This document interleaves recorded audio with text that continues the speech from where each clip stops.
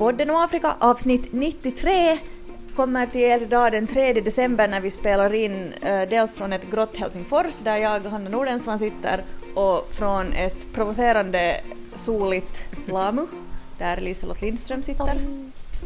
Not sorry. Vi ska idag bland annat prata om den väldigt oklara informationen som fortsätter att komma från Tigray-regionen i Etiopien. Och så ska det handla om Nigeria som både försöker hantera ett nytt protestklimat i landet medan terrororganisationen Boko Haram passar på. In a united Africa, there could be no frontier claims between Ethiopia and Somalia, or between Zanzibar and Kenya, Guinea or Liberia. My roommate saying to me, "What kind of music do you listen to in Africa? Tribal?" Let freedom reign. God bless Africa. I thank you. Men först lite kortare uppdateringar. Vi pratade om det nyligen, Lisen, sådär att ett land som sällan får någon uppmärksamhet för att det är så pass på något sätt, det händer inte så mycket, liksom, det händer inte så mycket sådär vad som västvärlden uppfattar som nyhetsvärt i Afrika, alltså det är inte så mycket negativt, ja, som du sa. Men Ghana håller faktiskt val nästa vecka på måndagen, och det tycker jag är värt att påpeka. Det här, jag måste bara inflika här att det var roligt för att jag är med i en sån här WhatsApp-grupp med journalister där folk kan fråga om tips och råd och sånt här och liksom dela erfarenheter, och nu har det ju förstås varit jättemycket tal om visum till Etiopien och allting sånt här, och så var det någon som skrev där sådär: "Hey, is anyone heading to Ghana for the elections?" Och inget svar. Men det är ändå liksom, jag tycker att det är ett ganska intressant val, helt generellt, för att det är faktiskt 2 personer som redan har varit presidenter som tävlar. Alltså de har 12 presidentkandidater, alla partier har sina egna, plus att det är några självständiga kandidater som har ställt upp. Men de huvudkandidaterna kan man kanske säga, alltså både sittande presidenten Nana Akufo-Addo som hör till NPP-partiet, och sen oppositionspartiets John Mahama är liksom de här 2 huvudkandidaterna. Och de har då båda redan varit president. Alltså Nana Akufo-Addo är president nu, sin första period. Men den här John Mahama, han var vicepresident då när hans parti hade presidentposten. Och sen så blev han president för att den som var sittande president då dog. Och sen ställde han upp och blev då också vald till president nästa val. Och sen nästa val så tog den här Akufo-Addo vinsten hem. Men nu ställer han då upp igen. Det är som att nej, jag ska inte göra en USA-jämförelse, ingenting. Men jag tycker det är lite spännande sådär att man vet lite vad man får med båda. Båda har gjort det här jobbet redan tidigare. Knappt 3 minuter klarar vi utan att nämna USA. Men jag gick ändå inte in på det sen. Men det säger alltså, Akufo-Addo har väl varit helt sådär medium populär. Men Ghana har ju nu i sådär ur ett världsekonomiskt perspektiv lidit en del för att både guld, olje och kakaopriserna har ju gått ner under hans period, och det kan ju förstås oppositionen utnyttja. Så det är ganska, jag är inte förstås liksom någon sorts Ghana-expert här, men jag tror att det kan vara ganska svårt att säga vem som vinner. Så liksom ett spännande val, ett val där utgången inte är på förhand bestämd. Exakt, ja, Ghana är ju liksom, de har ju verkligen inga sådana problem, utan det ordnas val, och valdagen är en helgdag som sig bör. Tycker det är märkligt att USA röstar på tisdagar. I Finland är det alltid på söndagar. Ja, man ska ju kunna gå till urnan liksom. Men det lönar sig att kasta ett öga på nyheterna på måndagen den 7 när Ghana går till val. Från Sydafrika, vad hör vi därifrån? Ja, Sydafrika så lobbas det nu fritt för det här alltså Basic Income-initiativet som ju som har varit på tapeten i flera länder i världen, bland annat i Finland, också i Kenya har det ju testats. Men den som lobbar för det i Sydafrika nu tycker jag är intressant, för att det är Mmusi Maimane som ni kanske minns som den första svarta ordförande för det näst största partiet efter ANC i Sydafrika, alltså DA, Democratic Alliance. Han har på något sätt helt bytt håll och han lämnade förra året DA, som ju är ett så här liksom traditionellt vitt parti men säger sig vara för alla och är ganska moderat i sin stil. Han lämnade för att det var så mycket rasismkriser inom partiet, vad man nu ska säga. Och det var ju så där, om ni minns det när vi var där och rapporterade valet 2019 så talades ju också en del om att han liksom blev satt dit i panik för att på något sätt så att det skulle se ut som att partiet är mer inkluderande än vad det kanske är.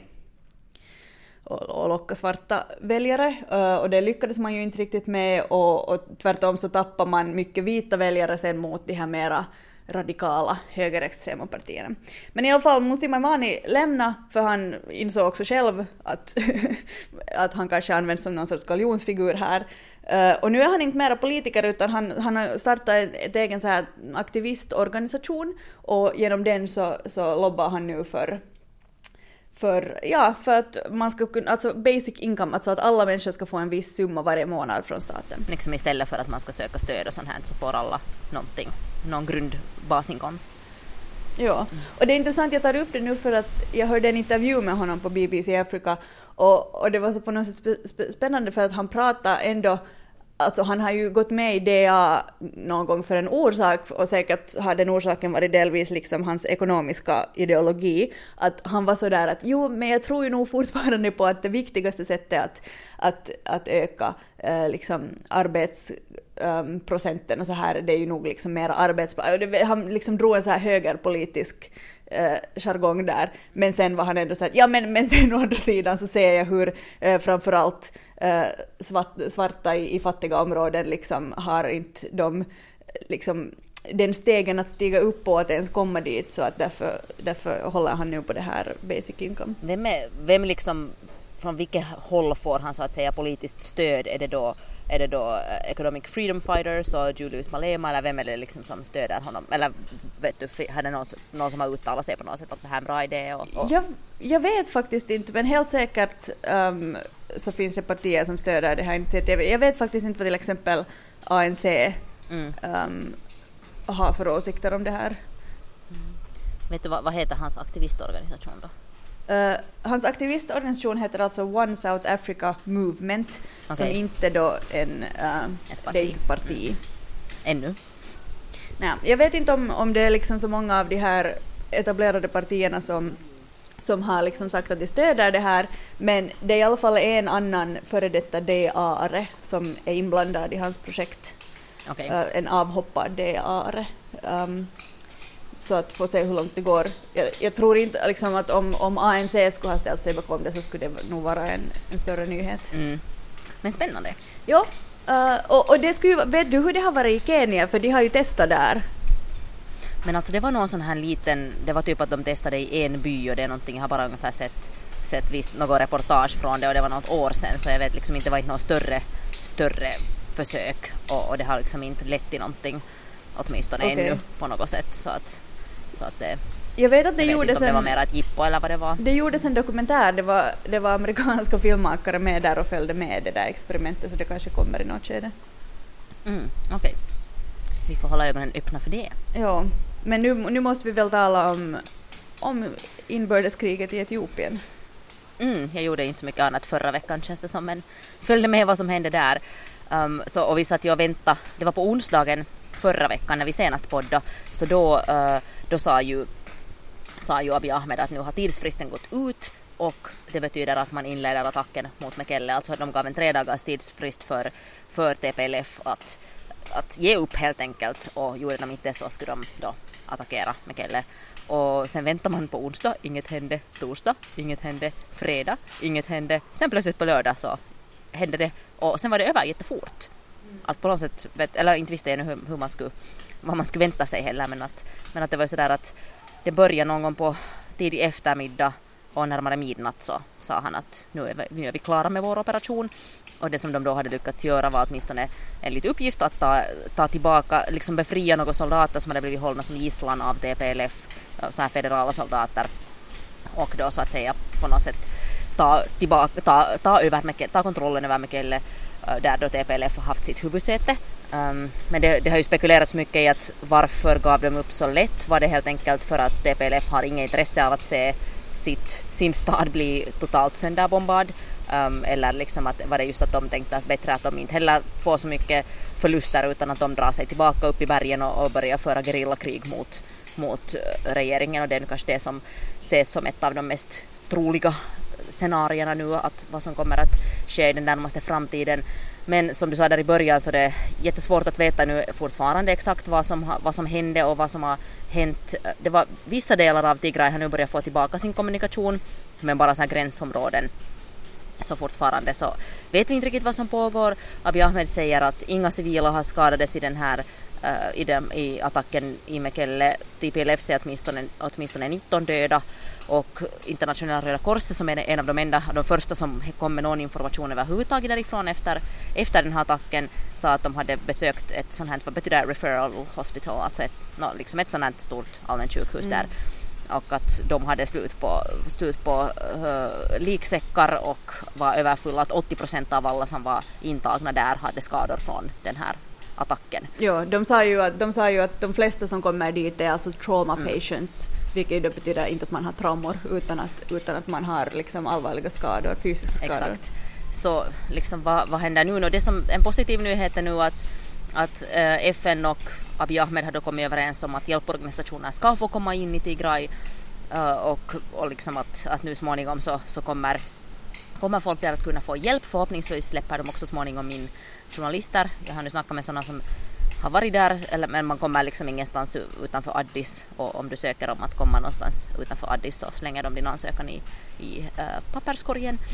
Så liksom än så länge verkar det inte som att de tänker släppa folk dit, men man vet inte, det kan ändra snabbt. Men det som nu FN har uttryckt oro, eller flera organisationer har uttryckt oro för det, eller inte uttryckt oro men liksom understrykt att det är viktigt att alla får hjälp oberoende av vem man är och vilken etnisk grupp man tillhör och liksom vad man har gjort så att säga, eller liksom att det får inte ske någon slags etnisk profilering på det sättet, och att vissa skulle få hjälp och andra sen inte skulle få hjälp. Att det kom ju en del information just då om att det skulle ha, alltså flyktingar skulle ha stoppats som försökte ta sig från Etiopien till Sudan. Sen har också Sudan har varit lite bekymrat över att det kommer liksom TPLF-krigare då till Sudan, eller just det här som man såg ju efter folkmordet i Rwanda när folk flydde till Kongo, och där flydde också genocider, så därför det är ju en orsak till att man fortfarande krigar i östra Kongo, att det liksom finns en sån här risk att det just på det sättet lite spiller över gränserna också med de här flyktingvågorna och så vi får se vad som händer där. Ja, men det är ju helt absurt att premiärminister Abiy Ahmed liksom säger sånt som inte kan bekräftas sant, och liksom att det är så där att kommunikationen är som den är. Det är ju, och liksom nu vi vet ju fortfarande inte när valet ska hållas eftersom det flyttades fram på grund av corona, men liksom kan en person som har vunnit fredspris och sen starta ett krig vinna, för han har ju då aldrig blivit vald till statsminister, och liksom det känns jättekonstigt att tänka hur det ser ut i Etiopien liksom post förhoppningsvis krig och postval. Ja, och det är ju liksom oberoende så sätter det här ju en spricka på något sätt mellan tigrinerna och övriga etiopier på något sätt, och det som ju är inte alls är bra är ju att det har kommit uppgifter om att liksom tigriner som till exempel jobbar i Addis Abeba har blivit av med sina jobb, har blivit liksom åsidosatta från sina jobb på grund av sin etniska tillhörighet, och för att de liksom misstänks på något sätt. Inte vet jag vad de nu sen misstänks för, men till exempel Dagens Nyheter hade ett rep om just den som jobbar för Ethiopian Airlines som var då tigrin, och hade bara på en månad har han nu inte fått några flygningar, alltså han var pilot, har inte fått några flygningar, han har liksom inte fått sparken, men han får liksom bara sin grundlön, han får inte något och får inga flygningar och sådana här saker, och det är ju liksom sånt som sen bidrar till att bygga upp misstro och liksom sånt mellan olika etniska grupper. Vi flyttar fokus till Nigeria, som vi har pratat mycket den här hösten ju på grund av de här SARS-protesterna, alltså protesterna mot den här numera nedlagda polisenheten. Men det läget pågår ju de facto fortfarande och det håller på att diskuteras om hur polismyndigheten i Nigeria ska förnyas. En del av de här unga demonstranterna sitter med i olika sådana kommissioner som har i uppgift att hitta någon sorts lösningar här. Men det är alltså, Nigeria är ju då ett enormt land. De närmar sig så småningom också val och jag tror att president Muhammadu Buhari inte känner sig så trygg på sin post för att nej exakt, dels på grund av de här protesterna men också kanske ändå framförallt jag vet inte, men alltså hans på något sätt så här det han har gått till val med och på något sätt suttit på har varit att han har krossat Boko Haram. Men det här har man kanske sett nu, ni har kanske sett det här fruktansvärda enorma bloddådet i norra Nigeria där alltså Boko Haram ska ha slaktat helt enkelt, halshuggit, snittat upp halsen på minst 40 bönder eller jordbrukare. Det finns ju mycket sån här liksom konflikter utanför Boko Haram liksom mellan herdar och jordbrukare i nordöstra Nigeria, men sen förstås det är ju liksom en konflikt som de också kan kapitalisera på och liksom hoppa på vågen så att säga. Och uppenbarligen har han ju inte vunnit över Boko Haram liksom. Nej. Och det har varit åt oklara siffror också med hur många som har dött och liksom att det har lite spelats ner från statens sida, men sen har det kommit bilder på människor invirade i såna vita lakan, helt massor. Och att det här ska på något sätt ha börjat från att det var någon Boko Haram-extremist som på något sätt liksom plåga bönder där i området, alltså i Borno-staten. Och att de här jordbrukarna då ska ha liksom tagit lagen så att säga lite i sina egna händer och arrestera honom. Och efter det så ska det här ha hänt. Men det som är liksom helt absurt och som hela Nigeria har varit sådär att ursäkta, var att en av regeringens talesmän, när han kommenterade det här så sa han att ja men de här jordbrukarna hade ju alltså inte lov att bruka den där jorden, de hade inte licens eller så här. Och det är så att ursäkta, du liksom victim-blamar de här människorna som har blivit mördade. Ja exakt, att det är ju liksom inte kanske sådär skitsamma, hade de licens eller inte ska de fan bli halshuggna. Förlåt. Ja, det var inte en jätte liksom diplomatisk kommentar. Och han har ju fått ta väldigt, väldigt mycket skit för det här. Men det liksom, det man kan säga är att Boko Haram fortsätter att på något sätt plåga norra Nigeria som de har gjort under hela Buharis period, och det liksom, efter den här attacken sägs det också att de har kidnappat över 10 kvinnor. Och det är liksom allt det här som vi minns från Bring Back Our Girls-kampanjen som till och med Michelle Obama var med i, så den har inte tagit slut. Alltså det här läget har inte ändrats så mycket. Men vad är nu läget med SARS-protesterna och liksom den protestvågen?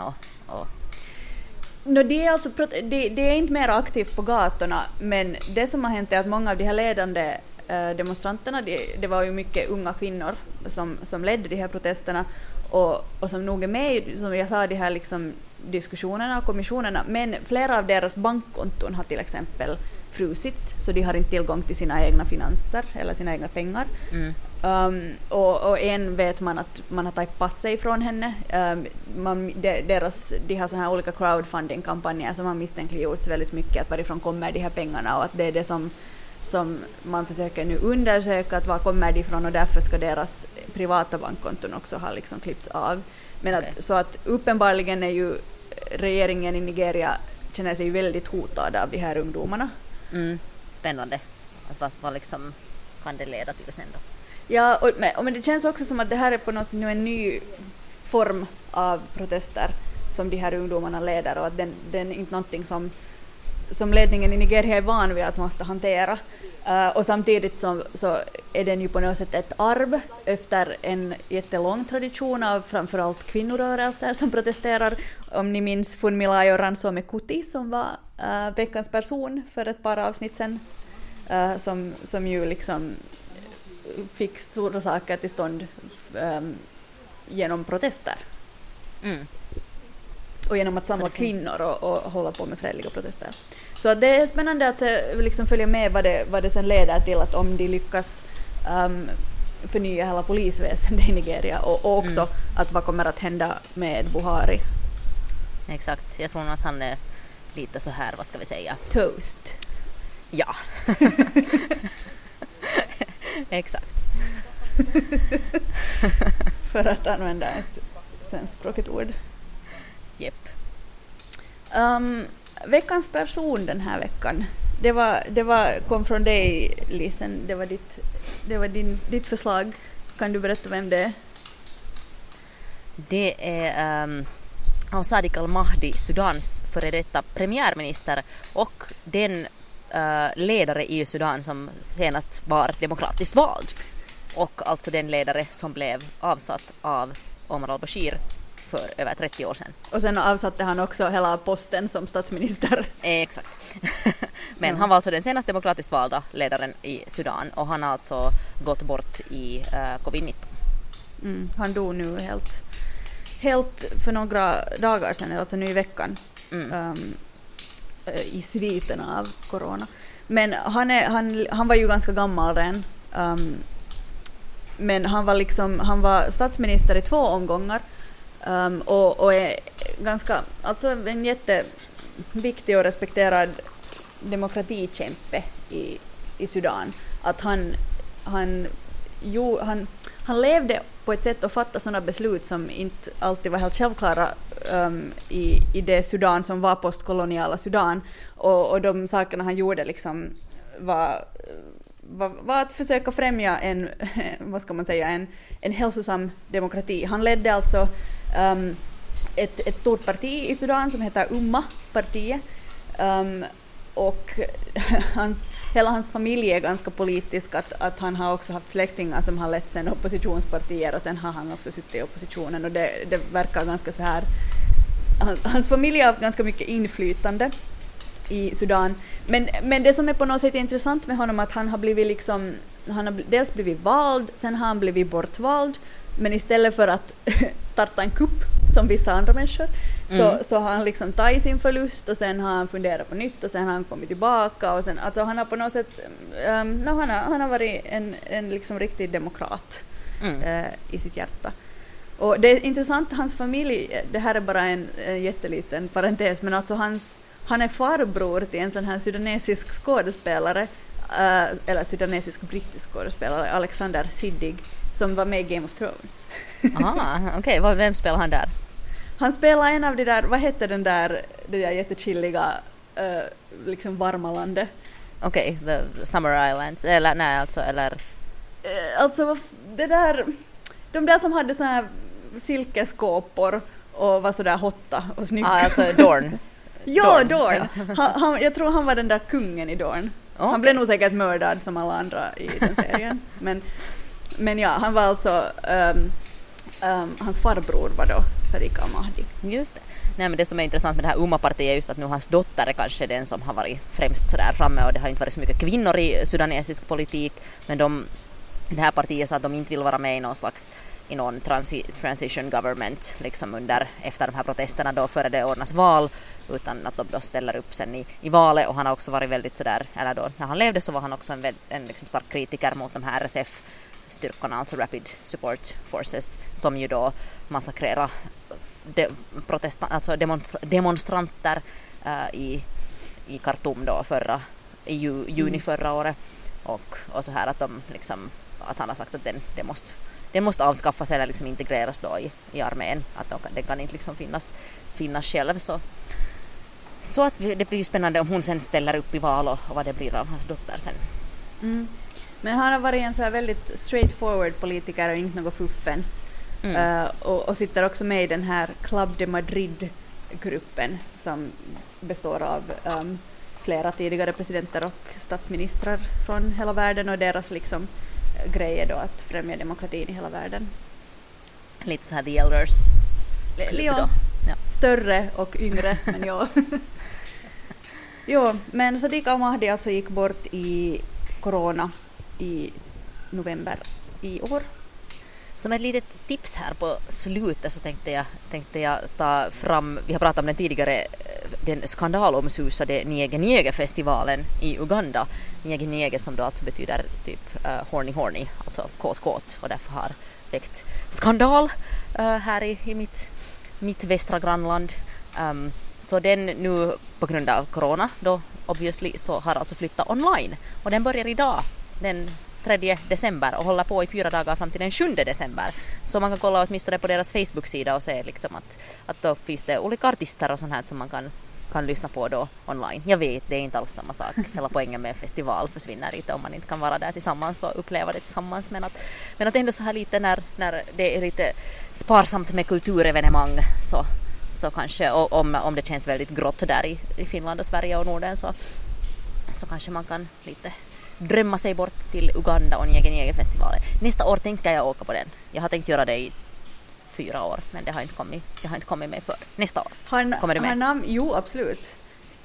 Hur syns namnet på festivalen på något sätt i vad som sker på festivalen? Inte vet jag, det är väl så, ska vi säga, open hearts, open minds. Men vad nice att de finns online. Och den så här, om man följer deras sociala medier så är de visuellt väldigt snygga. Det lönar sig att göra det. Vad heter det? Nu måste jag nu inflika att det har ju varit lite Bobby Wine-dramatik här i Uganda. Att det blir nog väldigt, väldigt, väldigt spännande att se hur det är en dryg månad till valet. Att vad som kommer att hända. Det var en som jag snackade med som är i Uganda som han sa liksom att alltså han hade varit med i presspoolen som följde Bobby Wine, men han hade varit lite längre bak så han hade inte sett exakt vad som hände. Jag såg bara en video på Bobby Wines Twitter där han liksom typ konfronterade någon polis och var det så här, varför attackerar ni oss? Och sen så slutade det med att de typ sköt något tårgas och grejer liksom mot dem och var sådär proving a point. Men att det skulle ha funnits en liksom plott att assassinera Bobby Wine där. Att det här var nu bara så här som snacket går med. Jag menar, det är ju inte första gången han har varit utsatts för sådana försök. Så liksom, ja, jag skulle inte vilja vara han just nu. Det måste man säga om Bobby Wine, att alltså, han ger ju inte upp och han står mot... Han låter inte sig skrämmas. Ja, liksom, och liksom vem som helst skulle vara skrämd i det där läget.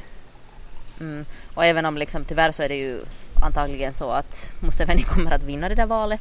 Det tror jag man kan säga på förhand på grund av olika orsaker. Men det Bobby Wine har ändå liksom shakat om på något sätt politiken i Uganda på ett sätt som man inte har sett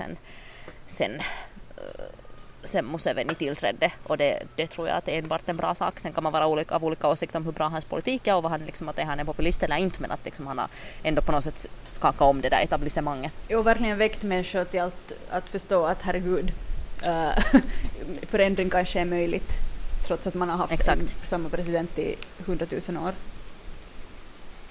Exakt, och det här valet kommer vi förstås att följa med. Jag berättar nu alltså, det är så vanligt att du är i Lamu, att vi bara liksom sådär nämnde det snabbt i början, men berätta nu, låt alla som sitter i mörka Norden höra var du är. Jag har nu inte ens vågat sätta upp någonting på sociala medier för att det känns som att det här är frowned upon, att man gör någonting i detta coronaläge. Men alltså, när jag är här med min kompis för att hon hade för länge sedan bokat, alltså hon skulle komma med sina vänner hit, men sen på grund av corona så kunde de då inte komma. Men hon kunde inte avboka hotellet utan bara flytta på det och hon måste använda det före det här årets slut. Så nu liksom så det var så där att hon måste använda det nu eller aldrig. Så sen så kom jag nu, offrar jag mig och kom med. Men egentligen det här är ju bara en operation för att stödja Kenias ekonomi och den svårt drabbade turismsektorn. Men man hör ju lite något havsljud och vind och det låter ganska ljuvligt. Jag såg delfiner igår. Är där mycket människor?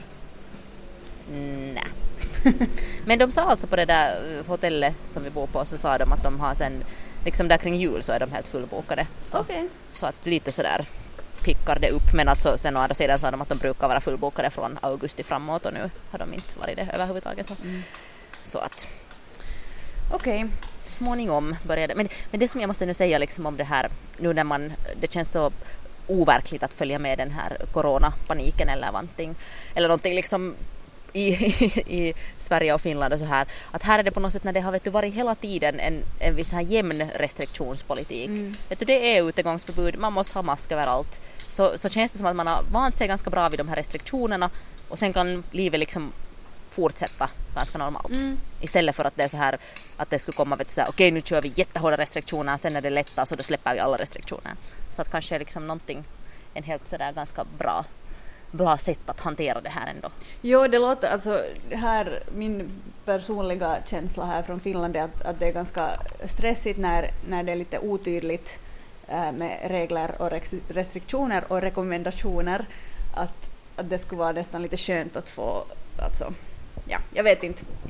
I våras var det tydligare, men så jag kan helt bra förstå. Mera diktatur till Norden, är det du säger? Ja, det är min officiella politiska agenda. Hej, vi hörs nästa vecka igen. Maila oss på podden om Afrika@gmail.com eller kontakta oss på Facebook eller Instagram på podden om Afrika, eller tweeta oss åt oss på Twitter, Hanna Nordensvan och Liselott Lindström. Och så hörs vi i podden nästa vecka.